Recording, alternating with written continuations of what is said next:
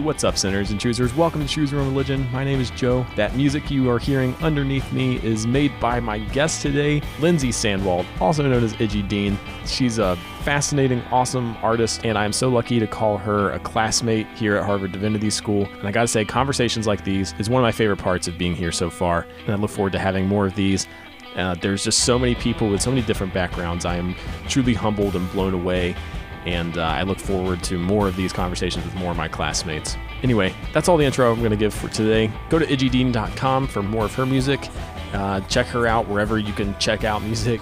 Go to chooseyourownreligion.com for other episodes of this podcast. And I don't know, take care of yourself. Here's Lindsay Sanwald, a.k.a. Idgy Dean.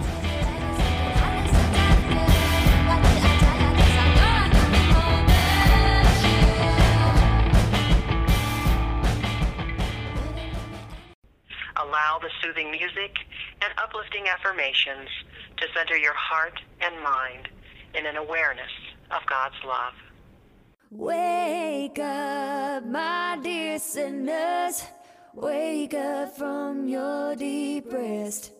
Won't you say your prayers and know that you are blessed? I love you, oh, but Jesus loves you the best, and I hope that you choose your own religion. And put Like this reflection thing. You can kind of see us. amazing.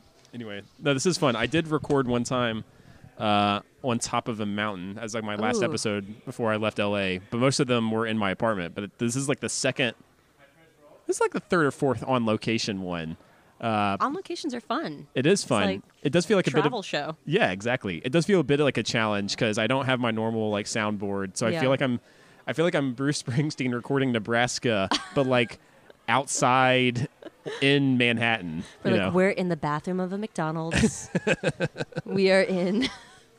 No, but we are on Harvard property right now. Yeah, the Smith Campus Center, which is cool. That continues weird. to be one of my, for all of the emotional roller coaster of these first few weeks. Yeah, the one thing that's constant is every time, because do you live around here? Somerville, so 20-minute walk. All right, I'm over the river in Brookline, so it's always a journey. But every time I come in here, I'm just like, what? It's surreal.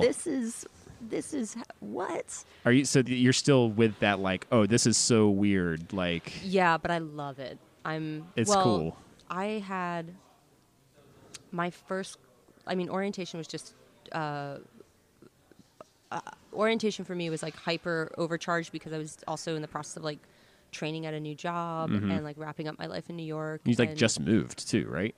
I hadn't even moved. I hadn't even moved here during orientation. God. I played a really big show, packed an overnight bag. Oh my God. Drove here, interviewed for 2 jobs, did the 3 days of orientation, started training at the new job, took bus back, packed up my house, got in a U-Haul with my cat, and came here and then started class. I remember seeing you in orientation. I feel like you really undersold what you were going through. I'll be honest. I remember I'd listened to a little bit of your music beforehand. I was like, oh shit, this is good. I do want to talk a lot about that later. I was trying not to geek out about it. I'm like, be cool, man. But then you had a very healthy rock star vibe about you. I don't even know what that means. Well, I think of myself as the rock star, but my proper oversoul ego recognizes that I'm a nobody. So I'm, you're just boosting my hot air balloon. I'm boosting the wrong ego here. But no, it's good because then so I was going to say that the first week of orientation was almost it was like an altered state. I wasn't even in any sort of actual capacity to judge what was happening. And then the first week or two, I don't even know what week we're on, I think 4. I was so blissed out. I felt like I had this invincible armor of gratitude on. Wow. Where even though everybody was it was still high stakes, but I didn't have to move. Some of the big heavy lifting was behind me. So at that point I could just be I had just all this space to be like, oh my God, like I'm a student at fucking Harvard. Yeah. Like this is awesome. And also I felt like no bones about having to prove anything or have an agenda. I just felt so present in myself of being like, I'm just here because I want to learn. That's awesome. And how are you and now? that has since waned a little Yeah, bit. I was about to say, yeah. Well, that has waned due to just having my, like, can I curse on this? Yeah. Having my ass handed to me, Please, like yeah. assignments. And, like, having some intense, like, I had, like, my first mini tantrum of, like, missing New York, where I was, like, looking to get a bodega coconut water late at night, and that doesn't exist here. And Yeah, I have found myself in a comparing mind a lot Yeah. recently. And it's not just because it's getting cold for the first time in a decade for me. oh my but, God. Oh, you're in for it. yeah, I know. God, I know. Believe me, I know. But I have been in that, like, in that comparing mind as a judging mind. You know, it's like, oh, this isn't exactly what I envisioned it. But of course, it wouldn't be exactly. Right. It never is exactly No. what you think the future is going to look like. It never is. And also, like, a thing I have to, like, keep reminding myself, like, we signed up for the trial. So, like, even when I catch myself being like, oh, my God, I have, like, so much homework, and this is crazy. I'm just like, bitch, this is what you wanted. Like, this is, how lucky are you? What did you think it was going to be like? How lucky, and, like, have to, like, remind myself, how lucky are you? But then I Yeah, felt like, you know, yeah. the sort of, like, fever pitch intensity of everybody, and I've sort of, like, pitted myself. I don't want to say pitted because I don't want to be, like, confrontational or, like, aggressive, but Yeah. I've sort of, I'll just say it, I've pitted myself against, like, the more, our other, I don't want to, like, incriminate other cohort, but our cohort is sort of split down the middle of, like, devotional practitioners and like, heavy academic. Right, we have driven. We have the academic focus and academic degree who are more like going into, they're taking that, some might say the critical approach to Right. religion, and then we have those of us who are in the MDiv Master of Divinity program who are that devotional practice, Shiny happy people holding hands. right? That, like, wanting to, like, be and ultimately do this as a vocation to some degree, or Yeah. to, like, be maybe an advocate for Right. our thing. I have been dealing with the cynicism, what I have perceived as cynicism or ultra criticism, and I'm like, man. And Yeah. it's like it feels like it's made me more that way. But then I had a section today with all academic, all MTS people. Yeah. That's academic what they're focused people. called. Yeah. Friends And- and love many of them. And they were PS. all very lovely, all very No. like, happy, pleasant, wonderful people. Of course. Yeah. And, like, we need them just as much as they need us, I think. Oh, that's for damn sure. And but what I was gonna say is, like, I sort of, for those first 2 weeks where I had, like, the shining armor of gratitude on, Mm-hmm. I sort of was like, oh, look at them with their focus, what they think they're gonna do. They haven't yet realized that that's not what any of this is about. And then more recently, me being caught up in, like, and being like, wait a second, I was outside of that and I didn't need that, and so I'm like having to remind myself. I've certainly had to. This has really been the most present thing on my mind the past couple days. Is like, it has been a challenge to do my gratitude practice more than usual. I think it's ultimately a good thing. That's the cool part about a gratitude practice, where it's like, if you practice saying thank you for literally anything and everything, then it's like, then it forces you to figure out, all right, how am I going to be thankful for this? Yeah. Including, how am I going to be thankful for having struggles with my gratitude practice, right? Yeah.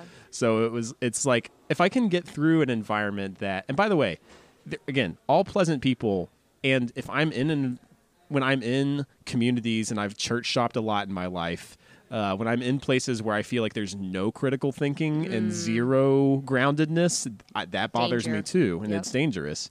So then I'm like, please, more MTS people. Yeah. But then I think what I'm struggling with is, like, it feels, I'm such a heart person, and maybe that sounds lame to say, or No. it sounds whatever to say. Maybe it sounds a certain amount of ego, but it's not about ego. It's just like, No, we're in a safe space. I'm basically talking about pitting ourselves. no, but I'm just saying, as a method, though, as a method, I feel I'm a Ram Dass follower at the end of the day. Yeah. Or he's one of my main teachers as far as like things I've picked up from, which is the mind is a wonderful servant but a terrible master. Yeah. And that that the mind is great. We need it.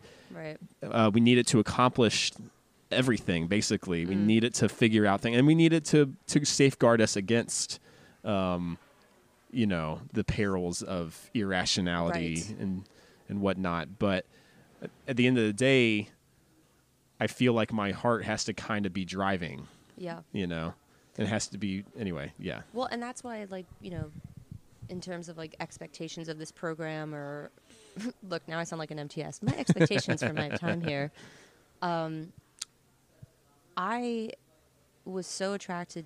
I was suddenly, divinely attracted to divinity school, precisely because I wanted and was craving a space where I could have the agency and the authority to talk about God and like the spiritual experience, and have this sort of like upgrade aspect of it that wasn't just like, oh, there's the yoga teacher talking about energy and being like, no, bitch, I'm talking about God here. Like, right. Or like being able to at least like quote more like scripture and stuff or whatever it is. Yeah, or just to be like, because I mean, I don't come from a Christian background, but the way I've like narrated to people is basically, I didn't grow up with any sort of church tradition. Desperately wanted one as a child. Like, I remember being young and like asking my parents, like, can I go to church like my friends, or synagogue? Like, I want a bat mitzvah. Like, can I do this too? Yeah. And they're like, no, like, trust us, you're fine. There's a God, and do unto others, and like always be honest, but like you're not interested in that. And I like craved it, and then I went through like the sort of typical age 11 to 20 atheism. There is no God. Sure. Yeah. You sheeple are all crazy. Right. And then I had like a very profound. It coincided when I started, I guess, practicing yoga, though that wasn't apparent in the beginning. But I was out on like a farm and just sort of had this like, divine awakening.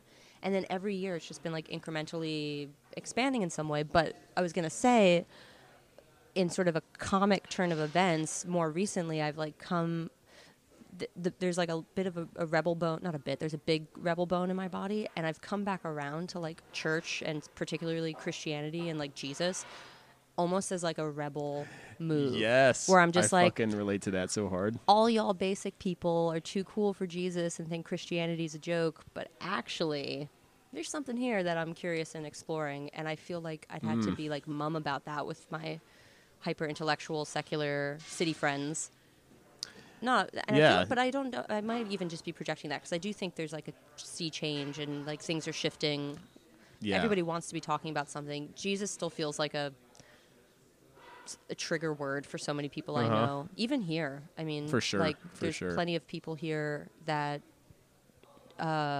it's like you see their posture change, but that's one of the cool things about being here too, that just for how often as that's like perpetuating, there's just as many people where it's just like, all right, cool, we can like talk about this and know that it's not like a fundamentalist bit that everybody's terrified of, but it's also can be this like freewheeling, hyper vast conversation. Yeah, it's really interesting, because I, even this past summer especially, been connected more, just realizing like, oh shit, I really am a Christian when push comes to shove. Damn it. This whole time. But I am like, I've been joking, like I'm an open Christian, or like me and Jesus have an open relationship. Like we both see other people. Yeah. Anyway.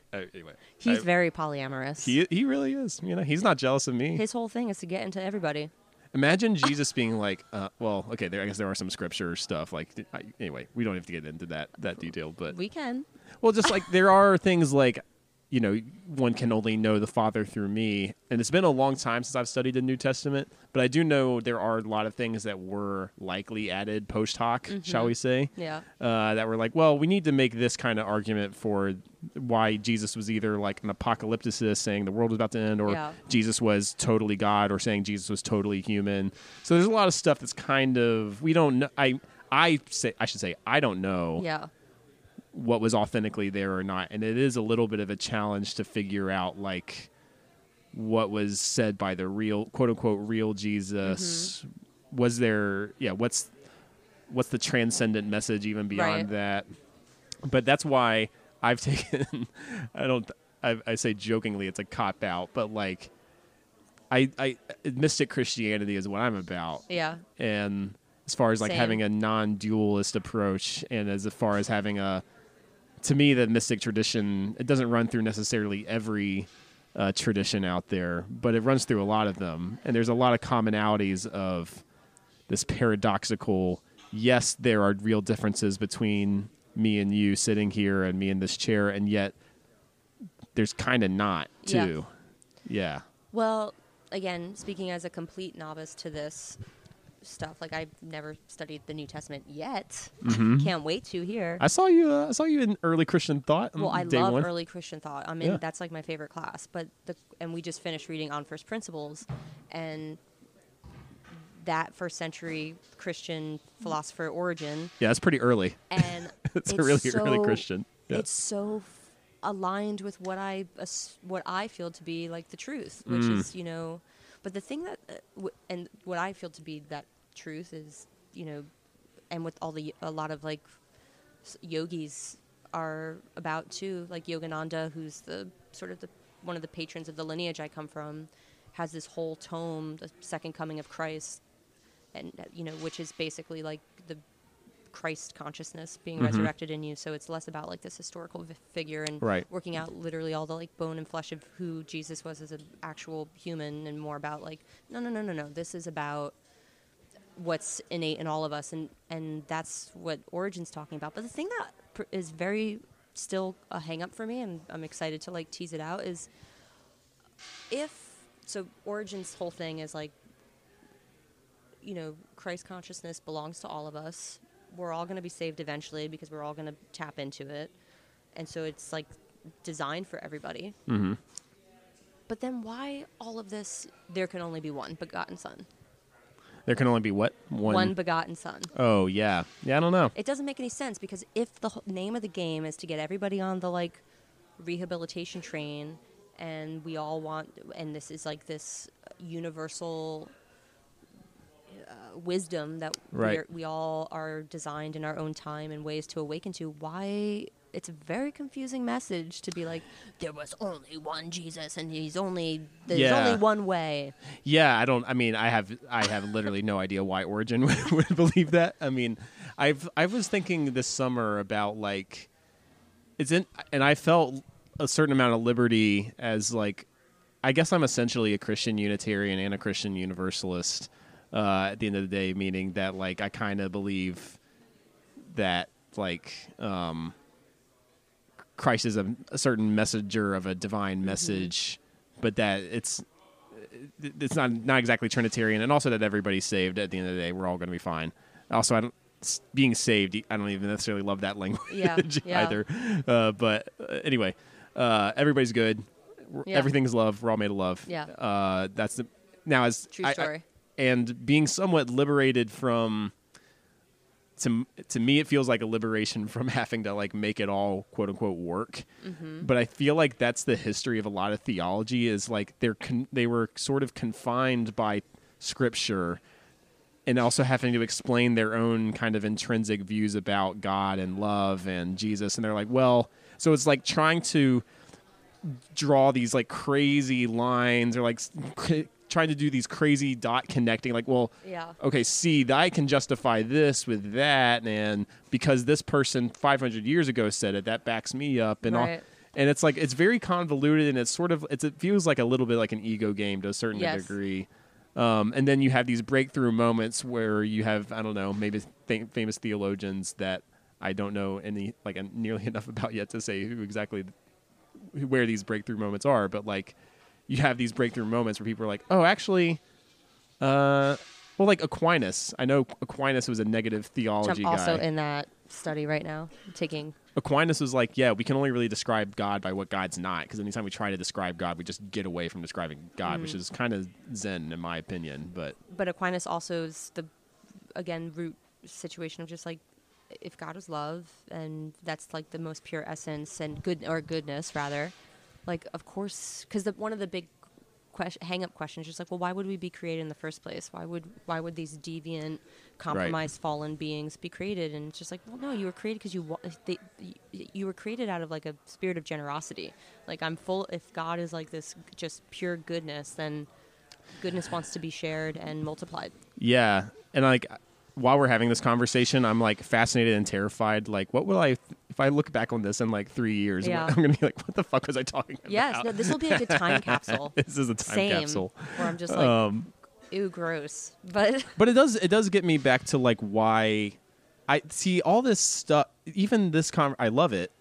It's entertaining to me, and it's like there is a certain satisfaction, but it also feels like this is like very mind gamey, right? That we're like trying to figure out how it all works versus like just love everybody. Well, I don't feel like I will say, and this might be totally false, but my sense is I don't feel like I'm trying to figure how it's all working out. I'm more interested, if any sort of active part of me, the action that I'm interested in cultivating is being a participant, not being like so this is how this all works. Like, the more I like surrender to just like accepting the scenarios that I am like manifesting, or gravitating towards or whatever, like the more I feel there. And that's been sort of kind of challenging for me in the classes too, because in my spiritual communities, again, that's sort of a little bit more flexible, where like everybody's sort of,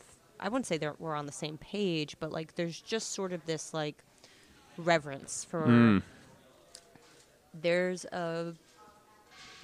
an intelligence, or there's something that we are a part of here. There's something transcendent. And there's something so much bigger than what our ego wants to like think is important. Yeah. And how amazing is it to be in that experience of just fucking being alive. And but back to sort of what I think you were talking about, like to be around the seminar table trying to figure out, like parse out and like almost in like legal terms sort out what, who and how and what. It's like so not what any of this is, you know? Yeah. Or it's exactly what this is, where if like the thing I'm loving about Origin is, which feels so modern and so almost, for my vantage point, it almost feels airtight, where there's this reading of it that's basically just describing God as just intellect, which is also very familiar to like an Eastern idea. So if God is just intellect, intelligence, and you could think of like Christ consciousness as like the wisdom, this whole game we play, even wanting to entertain our minds to talk about this, or if you look at the way Thomas Aquinas writes, and it's just like these insane inner dialogues, or even Origin, for as airtight and as much as I enjoyed reading it, it's a fucking 500-page tome. It's like, why do that? And it's just like, oh, right, do that because if we are all God and we all are this like piece of this intellect, this is our godly nature. Damn, that was good for me. That was good for me to hear. Also, it feels like my Presbyterian roots are like very much about the written word and about like theology and like, and you're reminding me of that. I feel like I've just like forsaken some ancestors or something, but no, it's fine. They're fine with it. But and it's not forsaking the word. Well, and you know what that brought up, what you were just talking about brought up for me is like another sensation I had earlier this week. It's like, it's really cool if you zoom out a little bit. Oh yeah. You know, and if you're like, I'm going to be dust soon, very soon on a relative scale. This is such a blip. This moment right here is such a fucking blip. Me sitting at a seminar table is such a blip, as were the 2,000 years of blips at the time.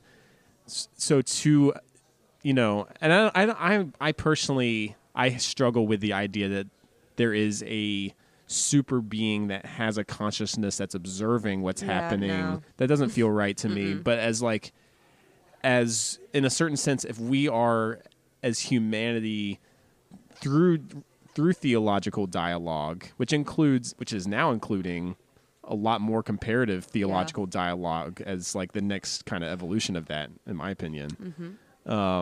As problematic as we're learning that to be, apparently. Pluralism bad. That's an inside HDS joke. Well, that's another one of those reverse rebellion things, like suddenly diversity's problematic. the devil. Yeah. Anyway. But but so like, okay, so we are it's like a flower, right? And we are just a part of the unflowering process. Right. This whole 2,000-year thing since Jesus has just been the unflowering. So there's been parts of it that are weird and kind of wrong and obviously hateful and like causing a lot of suffering. Yes. So much suffering along the way that can't be ignored either. Yeah. I think that is important to remember.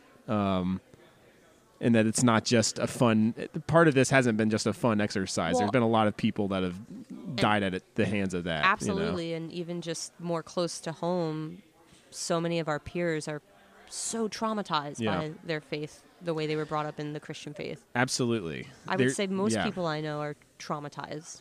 Absolutely. And it's like, that's why I don't, even though I get a little, I won't, just in the spirit of candor, sometimes I get annoyed where I'm like, at somebody else having but then I think I'm like, how can I really be that annoyed at somebody having baggage over Christianity? I mean, I've had baggage around Christianity in my life. I remember it, you know? I didn't want anything to do with Christianity for most of my 20s. And to me, I guess that's what was powerful about, some of my experiences with ayahuasca was that like it was very focused on healing, right? Mm-hmm. And it was like healing trauma versus like dogma and stuff. And there's like maybe there is a time, I think there is a time and place for figuring out what's true, what's real. And that's the theological sort of debate, maybe generally. But there's also a time and place for like, let's not have that conversation right now. Let's focus on healing the trauma that's within us so that we don't pass it on through intergenerational trauma. Which is the edict of Christianity, the rehabilitation. And I was thinking about this today in class because, and again, there are so many obvious lessons. I mean, talk about being a blip and everything just being these like microcosms. Like my little individualized life here, I know is about so many just personal lessons and healings for my own life beyond these like surface games of like, oh, I'm studying this, you know. Mm-hmm. But a big one for me being here is like relinquishing huge chunks of my ego that were very dominant when I was in New York City, having a tremendous amount of humility and coming back to school and being,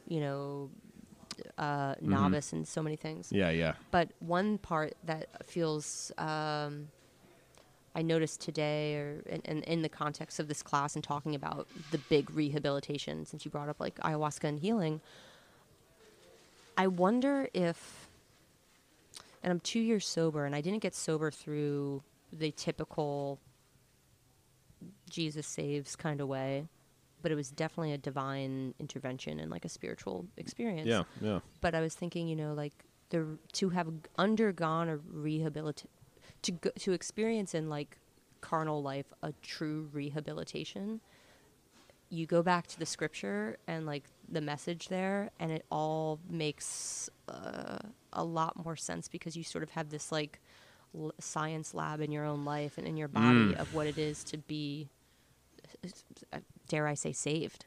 That's powerful for me. But I think I haven't done ayahuasca yet, but from what I understand, that's probably why it hit that nerve. Well, it's funny you mentioned that because I haven't drank alcohol since my first ayahuasca ceremony. Yeah. And now I wouldn't say that like that was on my mind. I'm like, this is probably something I should do, was leave alcohol behind for good. But that was the final, like, in my very first ceremony, it was very clear, like, this doesn't serve you. And I've had essentially no desire, I've exercised no willpower to not drink it since, to drink alcohol since. Well, you have exercised willpower just in saying no. Well, but my point is, though, is that, like, I haven't had to, like, there hasn't been moments where I'm like, ooh, maybe I could, or, oh, man, it would be, there have been times of maybe slight regret at, like, a wedding or something where I'm like, oh, this would be fun to kick back. Yeah. But then it's like, I just know when I think, I'm like, I tap into a higher intelligence, I suppose, where I'm like, I know where this leads. I have the data from my 20s of how this leads. And but I think it was also grounded in a new sense of, and self-love is something that we talk about a lot. And we talk about it a lot in like ayahuasca circles that I've been a part of. And self-love is beautiful. But I also feel, after those ceremonies, I felt loved by something greater than me too. Which you can call the universe, you can call God, you can call Great Spirit, if you're into whatever your theology is, or whatever language works for you. I do think feeling like there is something bigger than me that loves me and my existence, and it's not just me loving myself, but it's being loved. It goes back to you like describing the blips and like just the fact that we're alive, like, is so okay. So like today in class, again, unpacking Origin, and we were specifically looking at this passage about, Origin trying to convince that you are worthy of divinity, you're worthy of God, and I was thinking like it so mirrors like our culture's psychology, where we are all consumed with this unworthiness complex. We don't deserve to be alive. We don't deserve to be loved. We don't deserve to be anywhere. We don't And like the message, at least as I'm interpreting this text, is just like, you are alive. Just by being alive means you are worthy to be alive. And like if you are even if you are not into God or any of this shit, and you're just like science, DNA, blah, blah. Even that scenario, the fact that we are on this earth, that you are alive for just this blip, and there's all of this stuff going on, like, you got the ticket in, like, you own it. You have a body for a very brief bit of time. You deserve to be here if you're here. Absolutely. And that reminds me of a theory I've been workshopping that I'm sure a professor will like smack me down as to why this is not correct, an oversimplification. But I've been thinking about Buddhism and Christianity are probably the two most influential traditions as far as like my own personal thing I've got going on. And to me, it struck me that like it seems like they're attacking what I would say a common human problem is a negative self-story, or a negative story in general about the world, or but it often includes a negative story about yourself, and negative stories about other people, blah blah blah. But like, I shouldn't say blah blah blah. Like that's like whatever.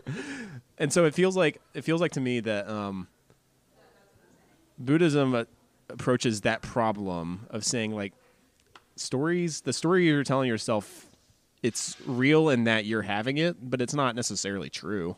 It's empty, right? It's just a thing. It's just a thought, and the thought's not real just because you're having it, right? And it's just observe it. So therefore, just practice looking at it, and also your true identity is essentially emptiness, or a no self is like, I'm butchering and glossing over lots of different opinions within Buddhism about it. It's a TRL podcast. Right, exactly. Got to keep it light for the kids. The signs are outside. In sync. That was the greatest show for me for like 3 months or a year. I'll say 2 years. Okay, fine. Anyway. So Sorry. Okay. No, you're fine. Buddhism, these are great. This is great. Narrative. So that's how Buddhism sort of treats that problem, is kind of like poofing the narrative, being like, oh, shit. And it's like, I've certainly had those moments like, oh, right, I'm just telling myself that. It's not necessarily true. And Christianity, to me, kind of uses like alchemy in a certain sense with a story. Literary alchemy. Right, right.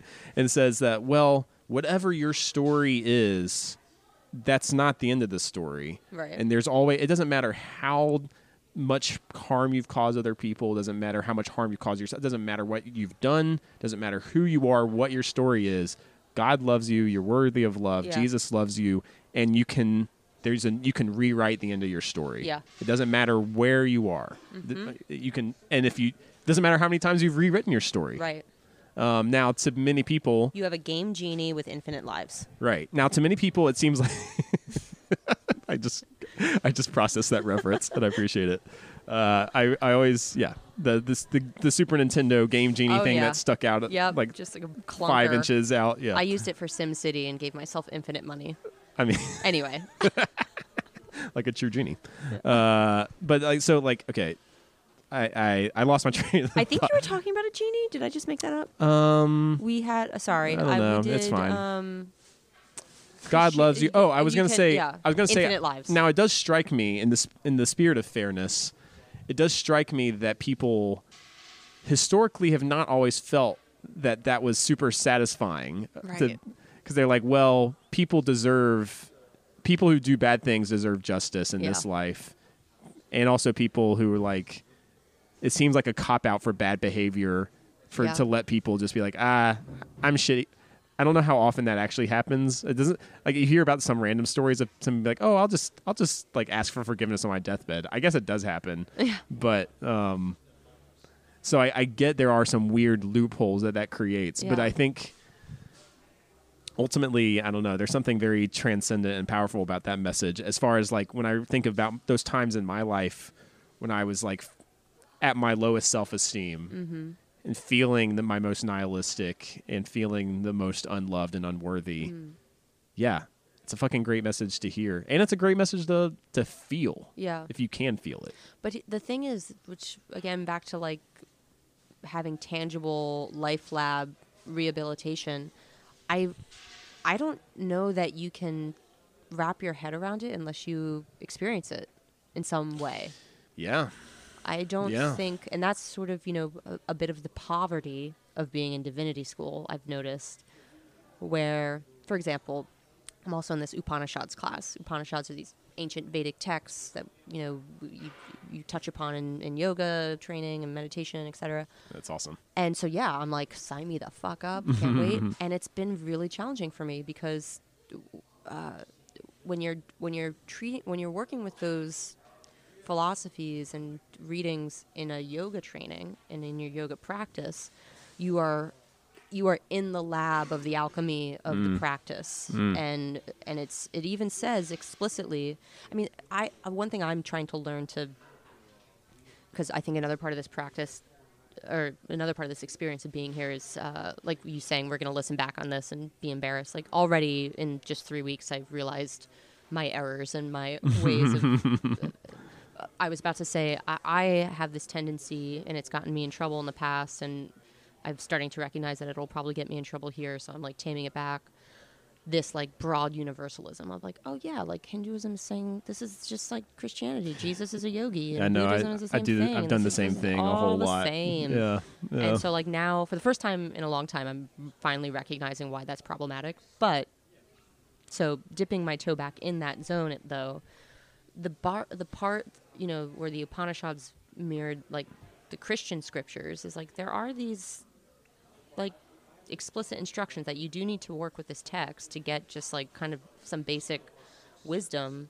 But that, beyond that, like, the only way you're going to tap into this is tapping into your own divinity. And so it's been, like, the part that feels, like, impoverished is, like, it's not as satisfying to sit around a seminar table analyzing a metaphor when, like, I know from my own living that, like, you have the divine experience in the living, not in the... Yeah. But then, alternately, there are other parts of both scriptures that talk about, and this is something I've actually been grateful for. I feel like whether it's intentional or not, a lot of our professors have, like, folded into week one reading these texts that sort of glorify the student and the scholar, and how the student, like that great reading we did in Intro to Ministry Studies, the Simone reading, just how, studying is prayer. Simone Weil? Weil, yeah. W-E-I-L. You notice how I didn't say it. Yeah. Just so he pronounced it in a way I didn't expect it to. I was like, shit. I think it's Simone Weil. I don't know. He's W-E-I-L. Like, he's jazzed it up a bit. But yeah. But how, just like studying in its own right is a holy practice. Being with text, reading. Cultivating attention. It's meditation. So, like, I did love that text. That was like, that whole class is a hug. And the idea that it's a well-needed hug. And the idea that, like, people really just want to hear, what are you going through at the end of the day? Oh, I love, And attention is love. That's all. Yes. That's all it is. I think I've had some thoughts around some similar parallel thoughts of, like, also realizing, like, oh, yeah, I've been super generalizing my own universalism.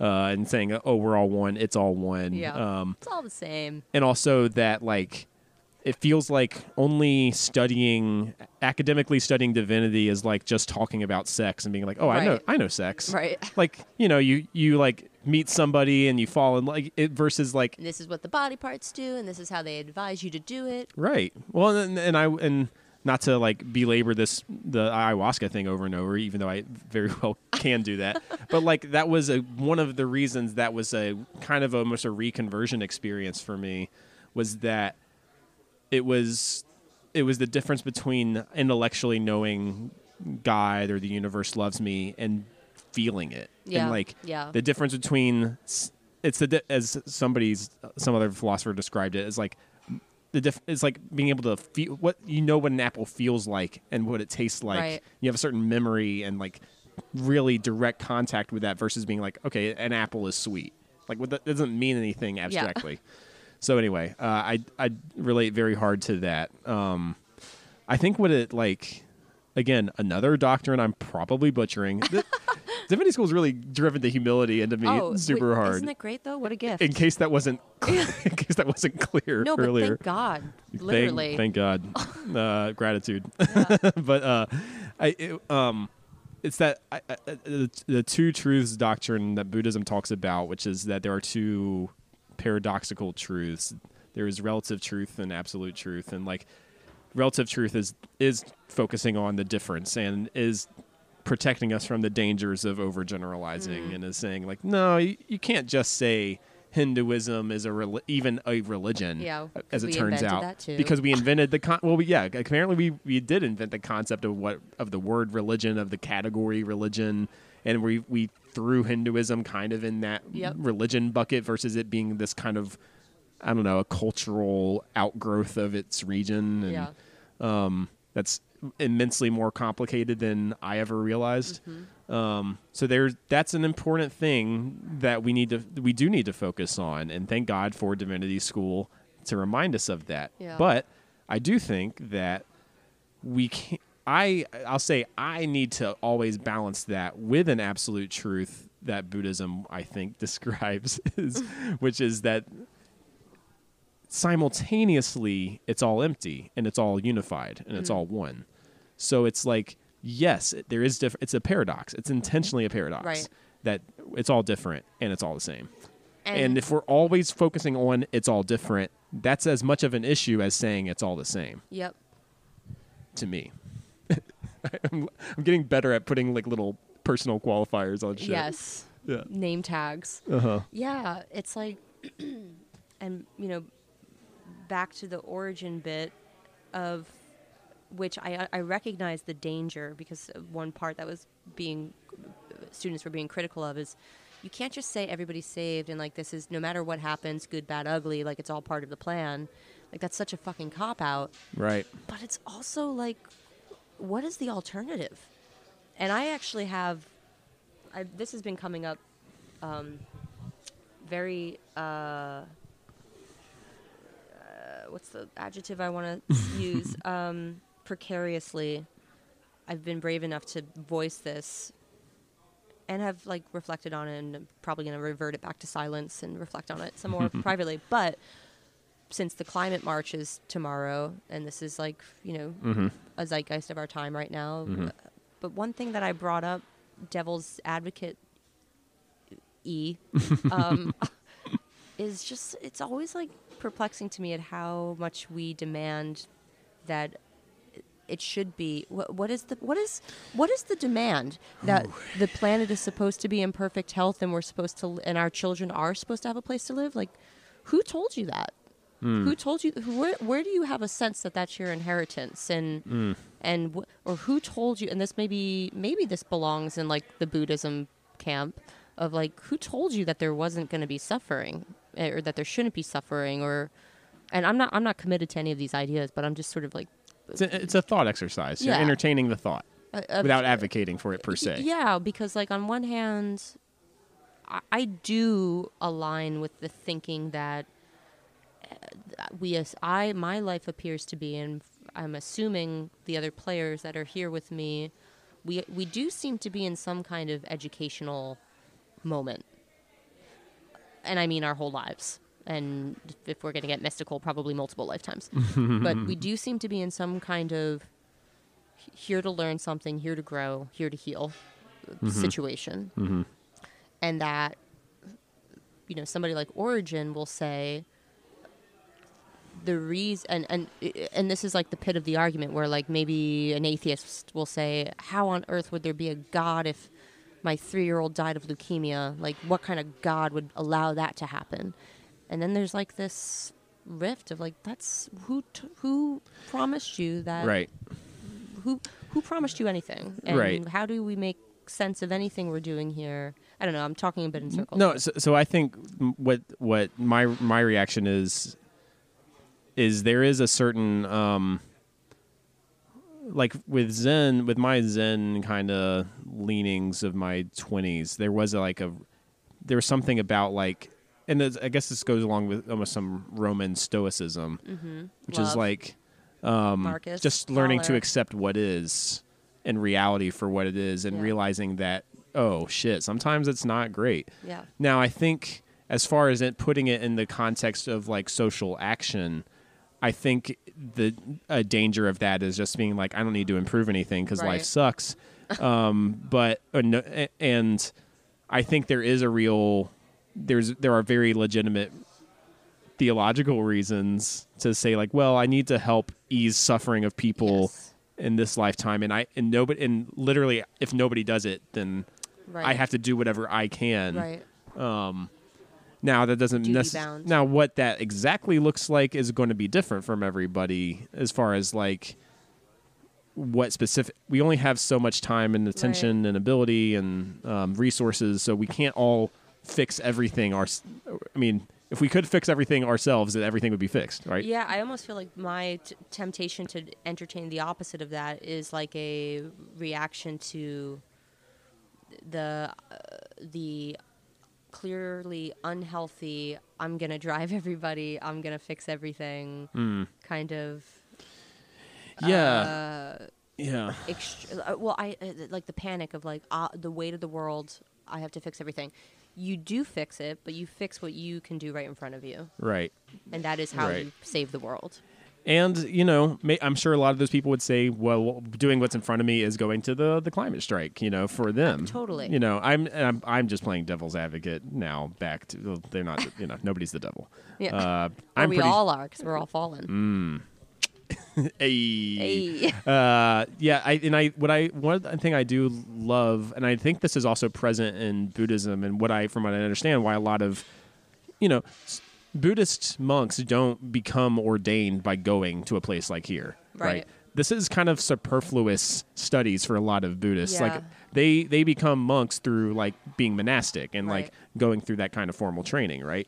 But from what I understand, talking to a couple of our Buddhist students here, is that they don't want a quietist. They don't want the Buddhism in a cave. They want to right. Because they recognize there's something missing about that, and they want to be out in the world. I think Thich Nhat Hanh was one of the main espousers of this. Like he had an experience, I think during the Vietnam War, where he just realized, I need to be like out there in the world doing things. And then, you know, and Jesus kind of makes a similar point, right? Absolutely. Jesus is like an activist. Jesus, yeah. So he's like, fucking, it's not like, you'll be, so my Christian interpretation of it would be like, we're all loved. It's not always going to be perfect, but it still is like one way you actually can come to love and come to experience God is through helping other people. Yes. And is through doing what you can. Now, I do think, something I struggle with is like where anger takes a place in all of this. And I have learned that there's actually, I thought for a while we had agreed that anger was a bad thing, but apparently it's a precious commodity. It's precious. But it's very, go on. Well, one way I heard it framed to me that was new to me that I'm probably going to mischaracterize, but I'll give it my best faith shot is that this person was Jewish, and they said anger, a certain amount of holding on to anger, they thought was actually part of their theology in a certain sense of like not forgetting injustice and not letting people like being like, this is important to remember and to like honor people, ancestors that have been wronged, and to honor those people. And it's not just going to be hunky dory. I think it's, and I suppose it might be easy for me to say this, but it feels like there's something more transcendent and powerful and transformative about through forgiveness. I mean, personally in my own life, the people I've forgived and it's been really fucking challenging to. Yeah. I have felt much more empowered by that, whereas staying angry and upset at them felt like I was their prisoner and their captive to a certain degree. They were living rent-free in my head, as they say. Yes. Yeah. You know? And it's felt wiser to me when I have done the work of forgiving people. And it's resulted in, I think, me being a better overall person to people in my life. I don't know. Forgiveness is, I remember experiencing this for the first time consciously of like, I was like, wow, they weren't lying about forgiveness. That is some shit. When you properly forgive someone, and it doesn't happen with any fanfare usually or any exerted effort, it just sort of is very divine when it happens, but you experience the way in which it just sort of levels everything. Yeah.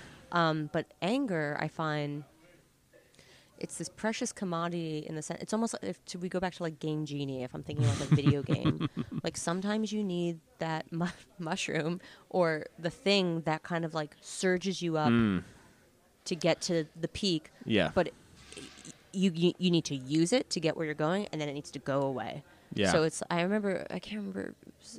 It was described almost as like a boat, and you take the boat across the river, and then you just leave the boat and you keep going because, you know, it's nobody trains us how to use it effectively, and I think, and we're seeing this a lot now where women especially are trained not to even touch and tap into it.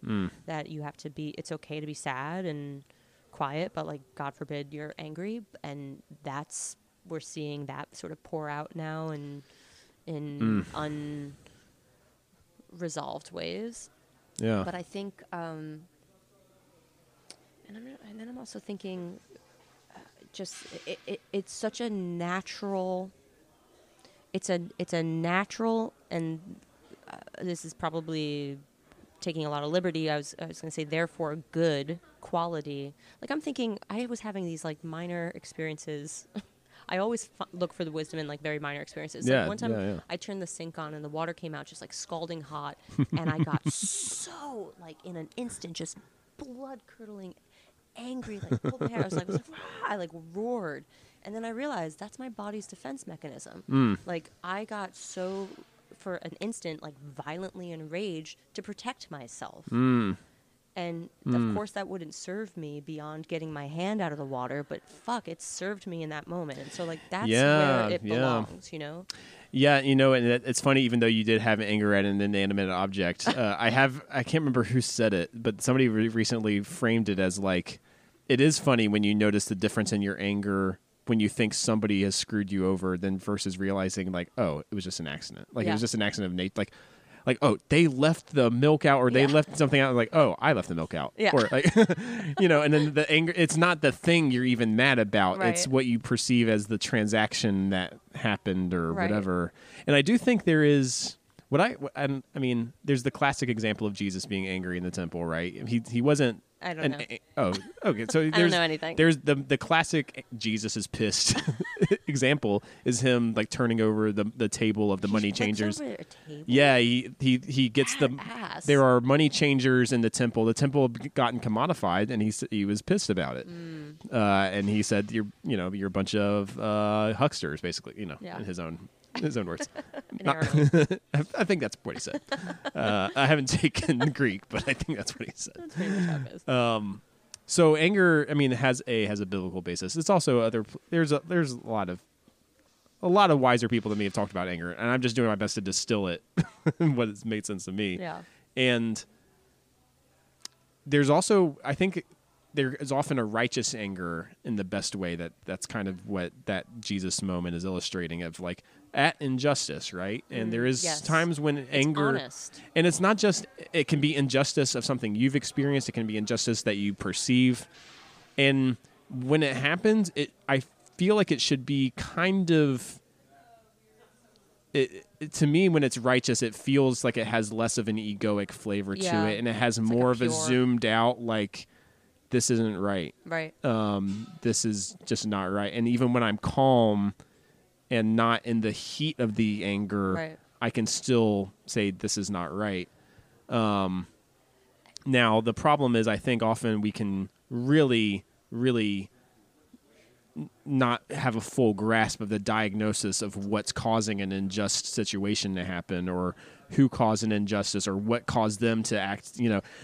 I think the more information we get, compassion tends to make sense even in the midst of anger.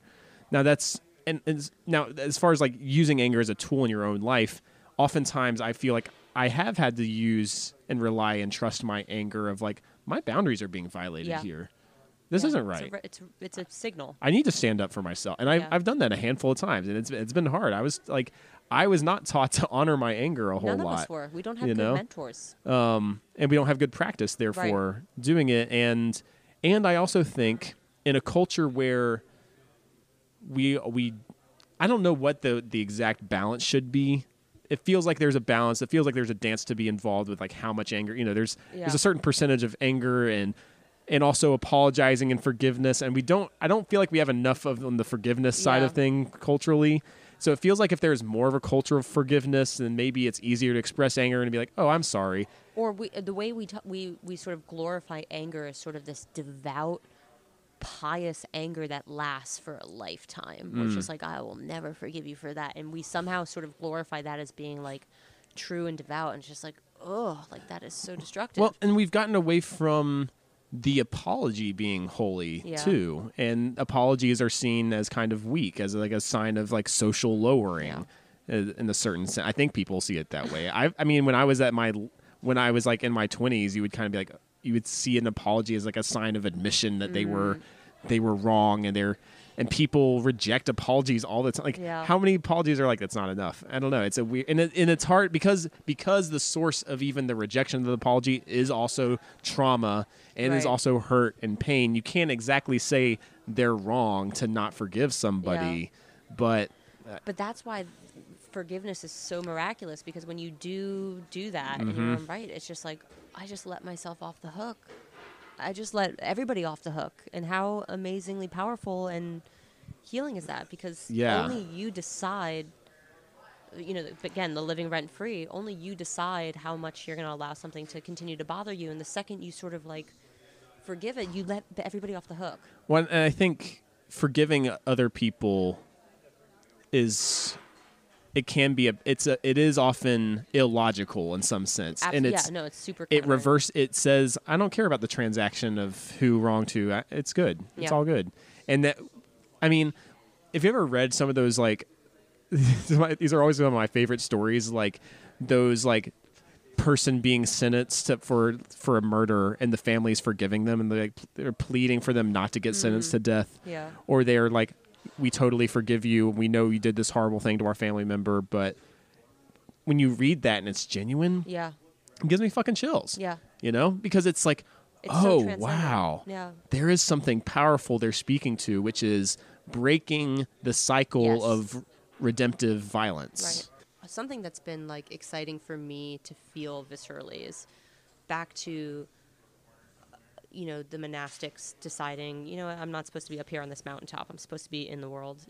And part of a big drive to come to divinity school was like, I'm going to put I'm feeling called to be doing something that's serving people, and serving people in a way that's not so obvious or so still lost in this realm of ego of how I think I can even begin to fathom how I might be of aid to anybody. But coming here, for me personally, it was a big part of it was like the things I recognize in life, the like big moments of, be it a birth or a death or a marriage or the parts of life that are just so, or the parts that are completely tragic or completely elated, like those to me are just like such hotbed life moments, and there needs to, I want to be attendant to those.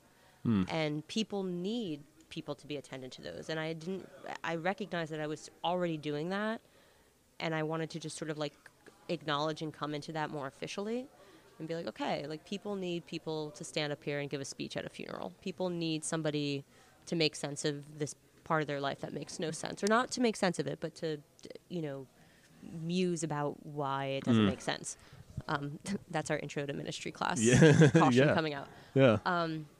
But then at the same token, it's very, because I think when you tell people you're going to divinity school, they like cock their head at you and they're like, what? Are you going to become like a priest? Like, what is this about? Yeah. But they're also very curious, and something that I don't think many people recognize. I don't even know that I was fully aware of it till really coming and visiting here and enrolling here, just how activist driven it is, that this is a path of action. And that I know in one of like our flyers it showed like a bunch of divinity kids locked arm at Charleston, at Charleston. And that was like, not Charleston, Charlottesville. And just being like, oh yeah, this is frontline stuff. This is frontline work. Yeah. So that's exciting. Yeah. Frontlines are ugly though too. And say what? Frontlines are messy. Yeah. And it seems like, and a lot of that is very challenging for me. And I think that's a good thing. Yeah. I think a thing I say a lot is quoting this musician, David Lamont, that I know and love. And he talks about like his community should be challenging. The communities he looks for are challenging and nourishing. And if they're not one or the other, it's probably not the right community. So if it's only ever nourishing, if you're only just nourishing each other in a cave, and not going out there and fighting for other people and taking a stand for other people in whatever way, to the best of your ability, to the best of your specialty too. I mean, the beautiful thing about the human race is that we can all specialize in certain things, and if we try to generalize, we'll probably be less successful than if we all just figure out what our specific thing can be. One of my favorite yoga teachers would often say, and I don't think it's unique to him, but choose yourself. Everybody else is taken. Like, everyone else is taken. Yeah. And I don't know. And sometimes it's helpful for me to remember just how much pain everybody's in. Like all the time, I think. It seems like the Buddha was onto something, maybe, when he talked about suffering. Maybe he had some good ideas.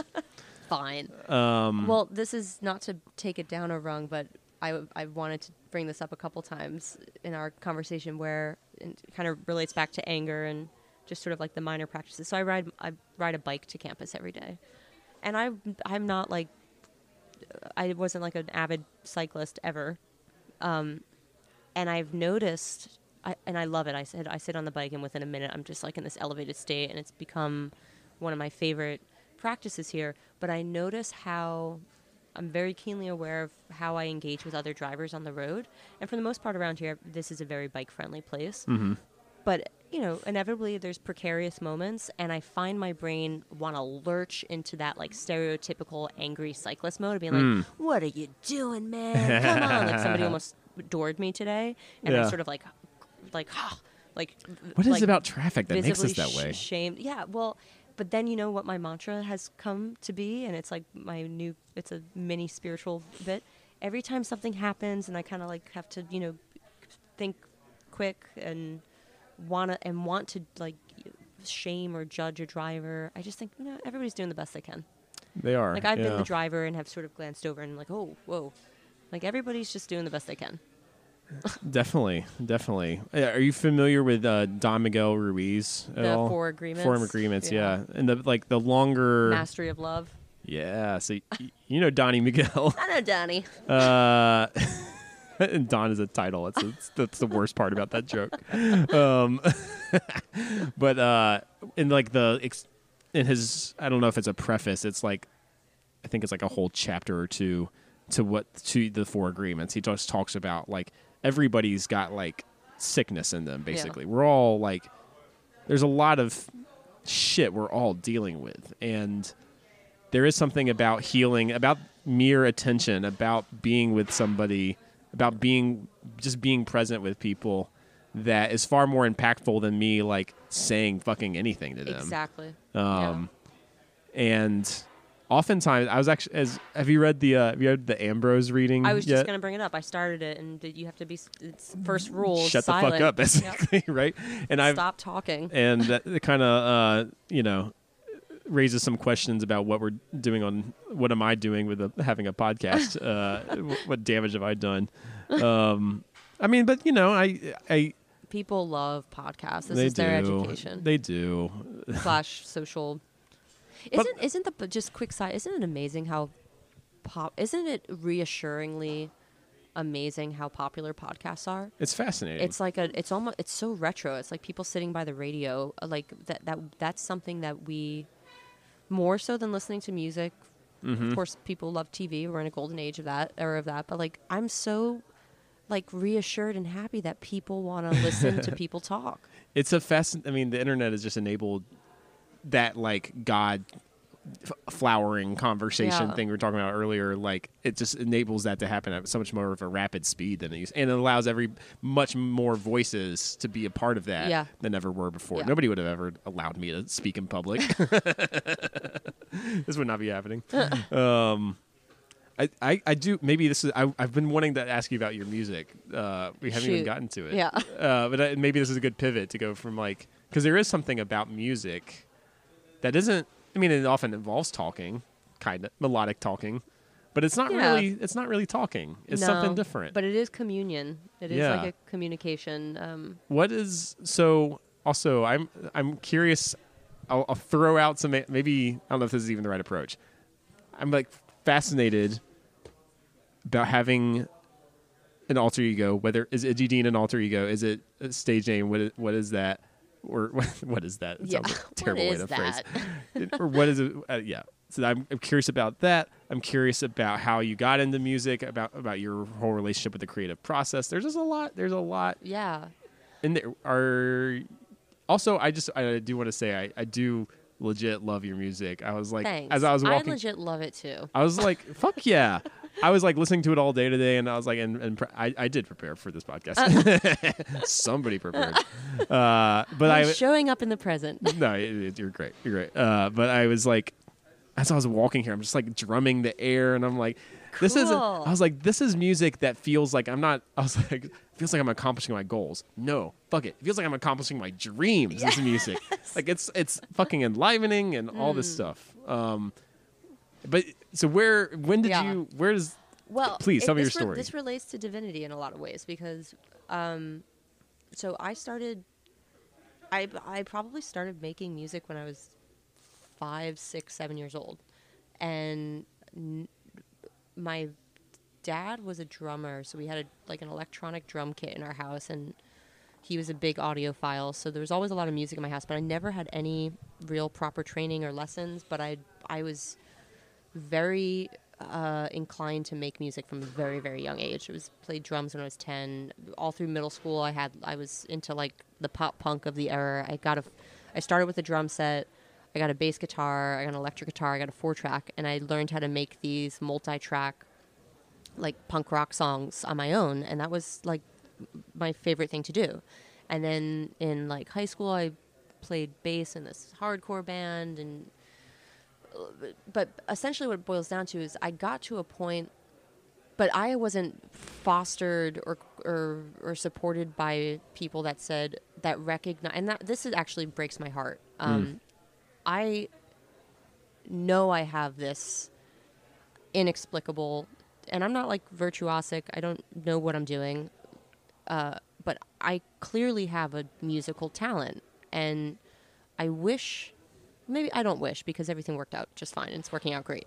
But I wish somebody had recognized that when I was 7 and like cultivated it for me. But that's not how it worked out. Instead, it worked out that I like was also equally interested in like writing and books. Yeah. And was I had some, typical life trauma happen in my early teens, and fortunately the coping mechanisms I really hung on to were making music and overachieving in school, and those were sort of my two. And they all were both about getting attention. I remember being in 7th grade and like a bunch of people, like I had a year where I was like getting attention in really gnarly ways, and then my school would have these like assemblies where whoever got straight A's would come up on the stage and get like standing ovation applause, and I was just like, I fucking want that. So I like did really well in school, so I could be up on stage and get the applause, which is the same thing, sort of, a musical. Well, music, the making music thing. I'd be lying to say, because there's the performing of the music and there's the making of the music. The making of the music is a very solitary, very spiritual, very meditative, isolated, creative thing, and I learned from a very young age how I could like lock myself in a room. 12 hours would go by. I wouldn't need to eat. I wouldn't need to do anything. I was just in the song. So anyway, but I was on this academic track. So I did really well in school. I got into college, which was a big deal for my family because I don't come from educated family. And was sort of just like, yeah, I'm making all this music, but I can't do that for a living. So I'll be an English teacher, a writer. And had a nice run with that. Had a big chip on my shoulder and thought, oh, now I'm going to get a PhD and become a literature professor. It didn't work out that way. Close friend from childhood, I was one of my early musical collaborators, got melanoma and was like very quickly deteriorated. And I attended his bedside and his deathbed, and that was life-changing. And decided that summer, which was 10 years ago, it's just like, oh, I don't have to go to school. Like I can do what I want. And I sort of had this like epiphany of like, everything I'm doing or everything I've been doing has been to sort of like appeal to others or to do what I think other people want me to do. But when I really like reflect on what was the thing that I was doing naturally from as my earliest memories, and it was making music. And I sort of had this idea like, there's no explanation for this. Like, this is like this has to be some kind of God download. And if I don't explore this, it's an affront to God. So that sort of like that was the impetus to like get serious about it. So Wow. I gave myself initially, I was like, I'm going to give myself 5 years. I'm really going to go for it. I had many monikers over the years, and Idgy Dean at the time, I don't even remember, how did I, oh yeah, Idgy Dean, it just totally random the way everything is, but actually just had fried green tomatoes for dinner tonight, which was so good. I bring that up because there's the movie / book Fried Green Tomatoes has a character, Idgy Threadgood, who I identified with. So, and one of my close friends at the time would call me Idgy, and she was like, Idgy Dean, you're like James Dean and Idgy Threadgood rolled into one, like this masculine, feminine badass. And I was just like, I love that. I was like, oh, I kind of like that. I do regret naming myself that though, because nobody, for whatever reason, understands it. They're like, is it Igby? But anyway. I thought it was a cool name when I first heard it. Yeah, it's the name. I didn't choose it for myself. It's sort of how I feel about it at this point. Those and are the best names too, in Yeah. a certain way. But I went for it, and the 5 years flew by, and like every time I thought I might be at like a roadblock, something would kind of blow up and give me another tank of gas to ride on. And so that was sort of, that was a 10-year long road trip. Wow. And then I recently, before coming here, did this whole performance art funeral to kill Idgy Dean. Which felt like the right thing to do because I needed to like have a little ego death, and I wanted to sort of like wrap up something before starting this Close bizarre that chapter. Yeah. But and I said that night, and I know in my heart, like I couldn't not make music if I tried.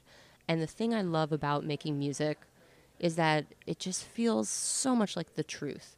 And like when you're making. And okay, let's get back to divinity, like God's creating out of love. Like when I'm making music, like it is just so infused with me doing it because I love to do it. And unfortunately, especially in the last couple of years, because I got kind of on the track of like, oh, this is my career, this is my profession, I need to be successful in this, it loses some of its you can feel sort of like the loss of magic. And so I think another hope I have of coming here is to kind of like do this like reverse course and remove myself a little bit from the hustle and the rat race of it, so that I can give myself the space to like make music the way I did when I first started making music. I love that. Yeah. I just was listening to this record yesterday, Life Tones. God bless Discover Weekly, and I swear they're like listening to my conversations. But Life Tones was this like, I just learned about them yesterday, but they were like a side project spin-off of this band in the early 80s. They made this 1 6-song record, and it disappeared for like 20 years. Wow. And then there was like some people that knew about it and like advocated to like get it re-released.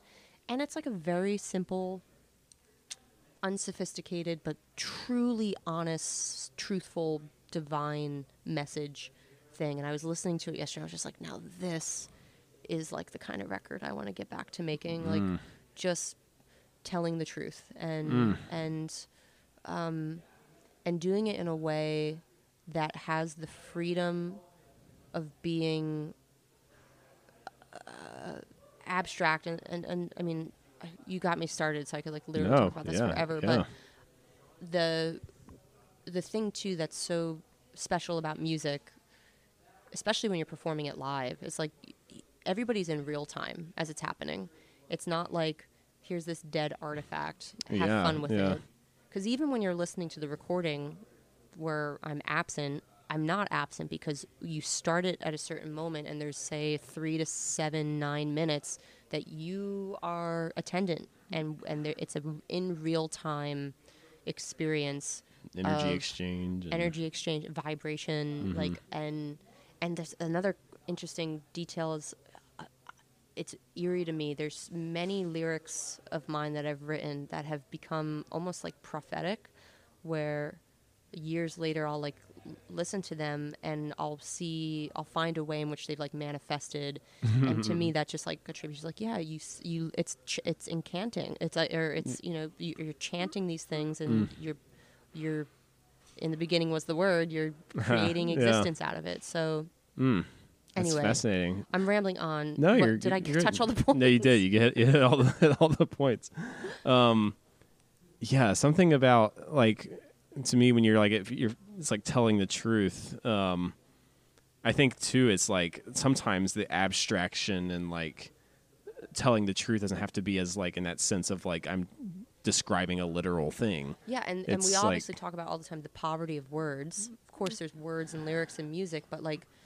It's so nice that I can say something with a drum instead of saying something with a saying. Well, this is something that, again, to tie it back to my ayahuasca experiences, that I really did get like a sense of like, I remember having a sense of closeness to ancient human ancestors of like what people might, or just imagining pre-language civilization, whatever that looks, whatever the fuck, or not, it wasn't even civilization, just pre-language human living, or like, and people still, there was some kind of love that was happening, right? And there was some kind of, I don't know the history of drumming, but I think drumming has been around for a long ass time. And there's still, well, we all have one inside of us, so. Ooh. That's good.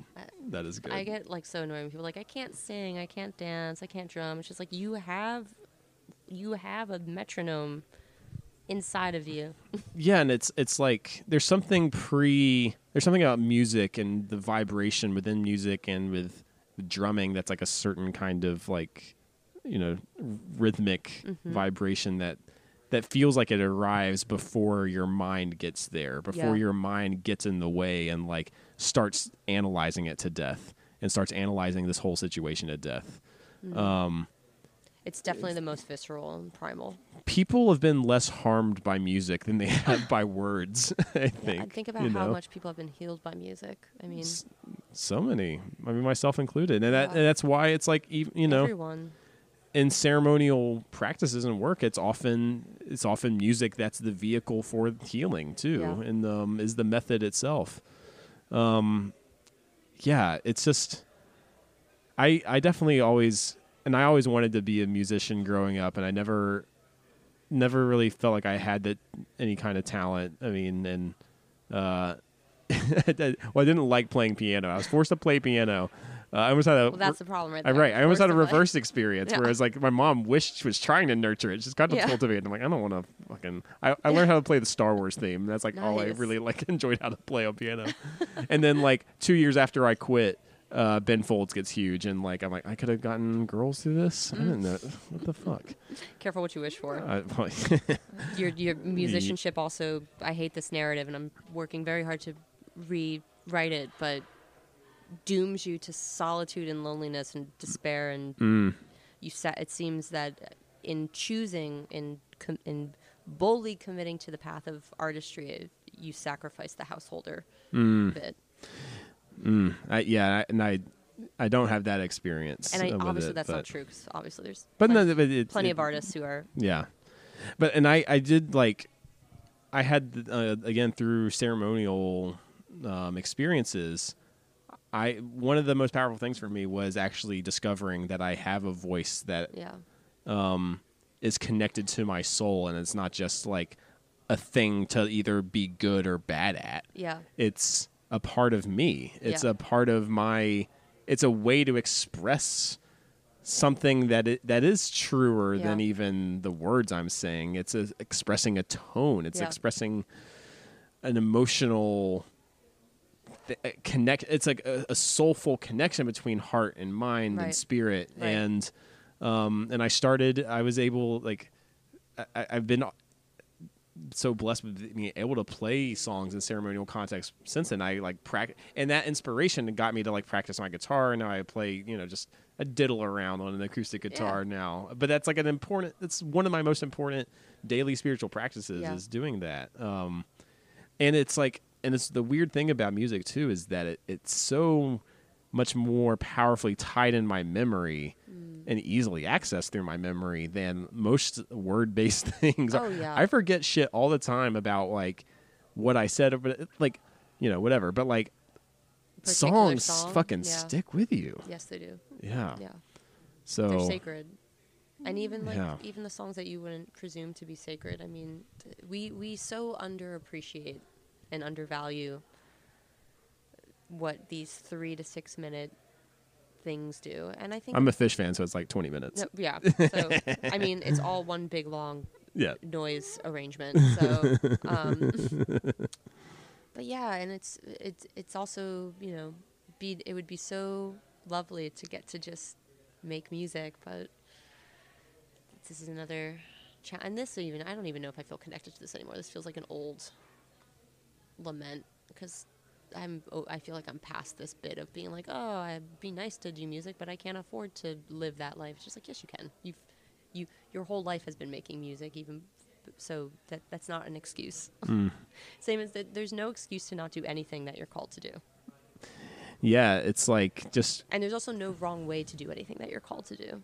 I think that's what trips us up, me especially, is like thinking, oh, I need to do this to a certain appraisal moment, and that's just not true.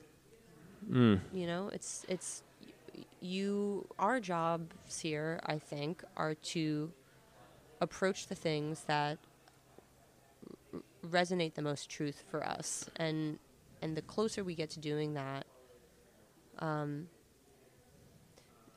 I think we're doing a great job. Yeah, and like that involves, the call might be there for us, and it's about being a better listener to what that call is. And here's another, and another thing that I'm learning as I'm like becoming a more mature artist is understanding, like, a tricky part about like making the things you make in your 20s and early 30s is you're still very much tied up in your own identity around it, and it's this sort of like idea that it belongs to you or that you own something, and realizing that like and this isn't like a new idea that you have while you're making it, but like once you make the thing you make, it's no longer yours. Yeah. And thank God. I mean, of Yeah. course it's, means something to you because you gave birth to it. But like even just, hearing you say that you were listening to my music makes me so happy. And I heard from somebody just last night who I don't know, who just a stranger that reached out to me being like, hey, I just lost a close friend of mine and I just was listening to your record and it means so much to me. Thank you for making it. Wow. And like that, Wow. that's rare. It doesn't happen all the time. Man, when it happens, it really, that one little message from a stranger, like makes it all worth it, Because then you think like, okay, like this, because the part of you that I think when you grow up and you make that switch where you're like, okay, this was fun being in this little incubator where I was doing everything sort of self-centeredly for a while, but like now I kind of want to like turn face outward.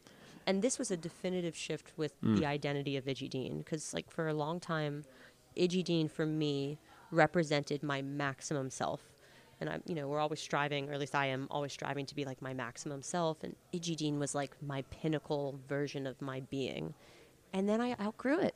Right. It was just like, well, I like this too, and I like this too, and Idgy Dean doesn't accommodate all of that. Yeah, so yeah. I need something that's going to accommodate all of that. And I felt similar things with aspects of comedy or storytelling, or now I didn't necessarily, I don't know if I ever actually reached the peak comedian I could have been. I don't think I ever quite did. But I part of that was like feeling that I was called to something else as I was like going through it and feeling it didn't quite align in some important ways. But, one thing too, I was just thinking about, like, I don't know why I was like, I feel like a part of me has been like feeling like I didn't give people a fair enough shake with I didn't give the angry people a fair enough shake or like, our beloved activists that we have here. Yeah. And I think I'm like, also, I'm getting a little bit disjointed because what you were saying about like it no longer belongs to you. It's like part of a conversation, right? And it's like putting a piece of art out in there in the world. It's an offer, and then you also have to realize people get the chance to fucking talk back, and they are gonna. And sometimes that response will be beautiful and like feeling validating, good. But then sometimes they'll be like, I'm gonna give my piece of the conversation, just like I was not into that, which sucks to hear. But and it's also contributed to to growth, and it does, and it's like to use good old Pauline language to bring old Paul, old problematic Paul, into it. There is that like beautiful description of the body of Christ that's like, the eyes. My distance from like the passage and my distance from Christianity that I had for most of my 20s is showing, because I can't remember exactly how beautifully he phrased it, but like basically we all have to be the best. Every part is important in the body of the church, in the body of humanity. We each have a special role to play, and I can't be you. I can't do the things that you're doing, because we don't need a clone of you. We're all different. We're all special. We all have very special gifts, and so we need our angry people. We need people who actually cheat to be more angry. We need people who will be like more easily like. More sensitive to injustice being perceived. Now, I would also say maybe they need other people too to be like, maybe not all of it is. Maybe we can heal. We can work together. But in a holistic picture, we do all need each other, and we need to work together and realize we're all on the same team. Yeah. We can all be working all worthy together. Of being here. Yeah. And the more we can focus on like common goals and shared goals, and remembering and appreciating each other's differences and appreciating each other's skills and passions, and like in Enneagram terms, in terms of realizing people have different core drives and motivations and emotional pains too, and I think we can get a better sense of cohesion about stuff. Anyway, I felt satisfying to like, it felt good for me. Cheers, man. Is there anything? So I feel like we're at a good wrap up point. Do you feel good? What are your closing curiosities, remarks? I don't have any wrote ones lately. I don't have any. I used to like make up a religion at the end. The first like A makeup. in the first year of this podcast, I would make up a religion at the end of each episode. I kind of outgrew that. Because well, anyway. Where can people find your music? Where can they find you? Okay, and can I include not to put you on the spot? I'll cut this out if I can't. Like, can I include some music at the front and the back end? Yeah, for sure. This? Yeah. I feel like it adds a certain amount of context to this. No, definitely. Conversation. Yeah. This is weird. I just had this like I mean, I'm getting tired, so I feel like I'm going into like dreamscape, but I just had this flash of an idea that I feel like I'm in an afterlife because I threw this. The killing of Idgy Dean was a very elaborate performance. So I had this whole literal funeral ceremony, and it was amazing. But now it's been so to be like feeling this like echo of like promoting Idgy Dean almost feels like a weird like lucid dream moment. Anyway, I'm getting a little you're fine. trippy. You're right. But, you're right. Yeah, no. Well, it's because I had a friend. This is a bizarre, random anecdote, but a dear friend gifted me a new wallet before coming here, and I like my old wallet was just like full of stuff that shouldn't have been in my wallet, including like tons of like Idgy Dean business cards. And when they were like coaching me to like Marie Kondo my wallet, they're like, "Well, you don't need those anymore." And I was just like, "What?" Like, just because I'm taking a moment of hiatus of not performing live all the time, I of course still want people to listen to my music. Like those are permanent. Hell yeah. Appreciable. Is that a word? Yeah. They can appreciate. They are things that will live for whomever they need to live for. That's like forever. Hell yeah. And also, it's been interesting to just observe. Like, I've definitely had a few moments in recent weeks of almost like a suffocation of being like, I need to figure out how to make some music right now because I can't. I cannot live my life without making music, but I'm excited to figure out a completely different way. Anyway, long story short, yes, you can include the music. Awesome. Oh, I have an idea for a gimmick I want to do for more other students I want to have on. Yes. What's a message that you would like to give to yourself as you graduate? Knock on wood. Yeah. If I graduate, I think I will because I think I really like it here, and I'm gonna unless something. What's the message to you in 3 years? We'll just put it to me in 3 years. Yeah. Hold on, let me tap in to a self, deeper self.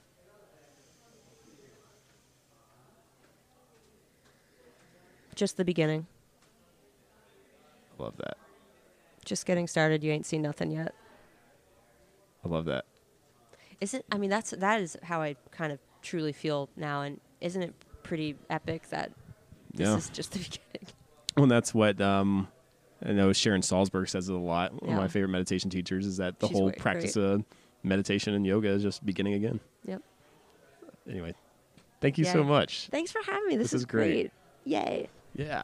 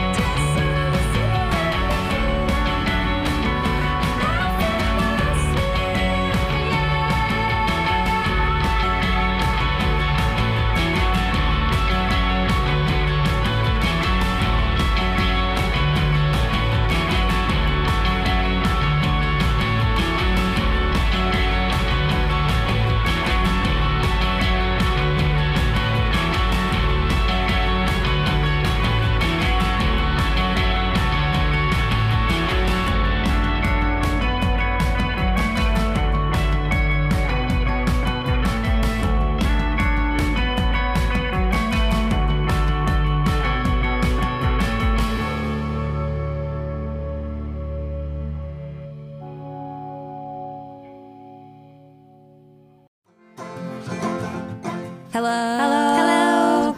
Check out our new podcast, Barely Composed. with us, Femini Trio. Each week, we write a brand new comedic song with one of our funny friends. Listen and subscribe to Barely Composed on Apple Podcasts or wherever you get your podcasts. Brought to you by Campfire Media.